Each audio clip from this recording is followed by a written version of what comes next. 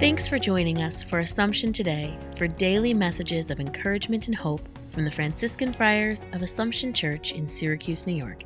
Here's today's message.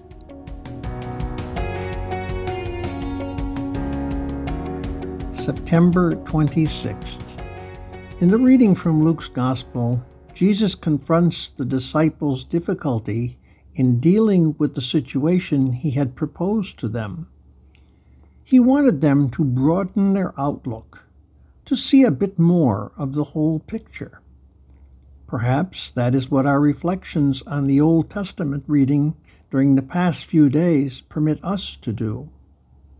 Many times in our lives, we have to move forward, even though we lack answers to all the problems we face. Our world today is very certainly at such a moment. Impending change demands renewal and increased trust. Lord, I believe and I trust.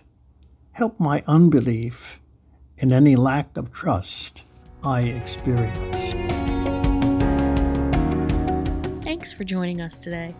Connect with us online at AssumptionSYR.org.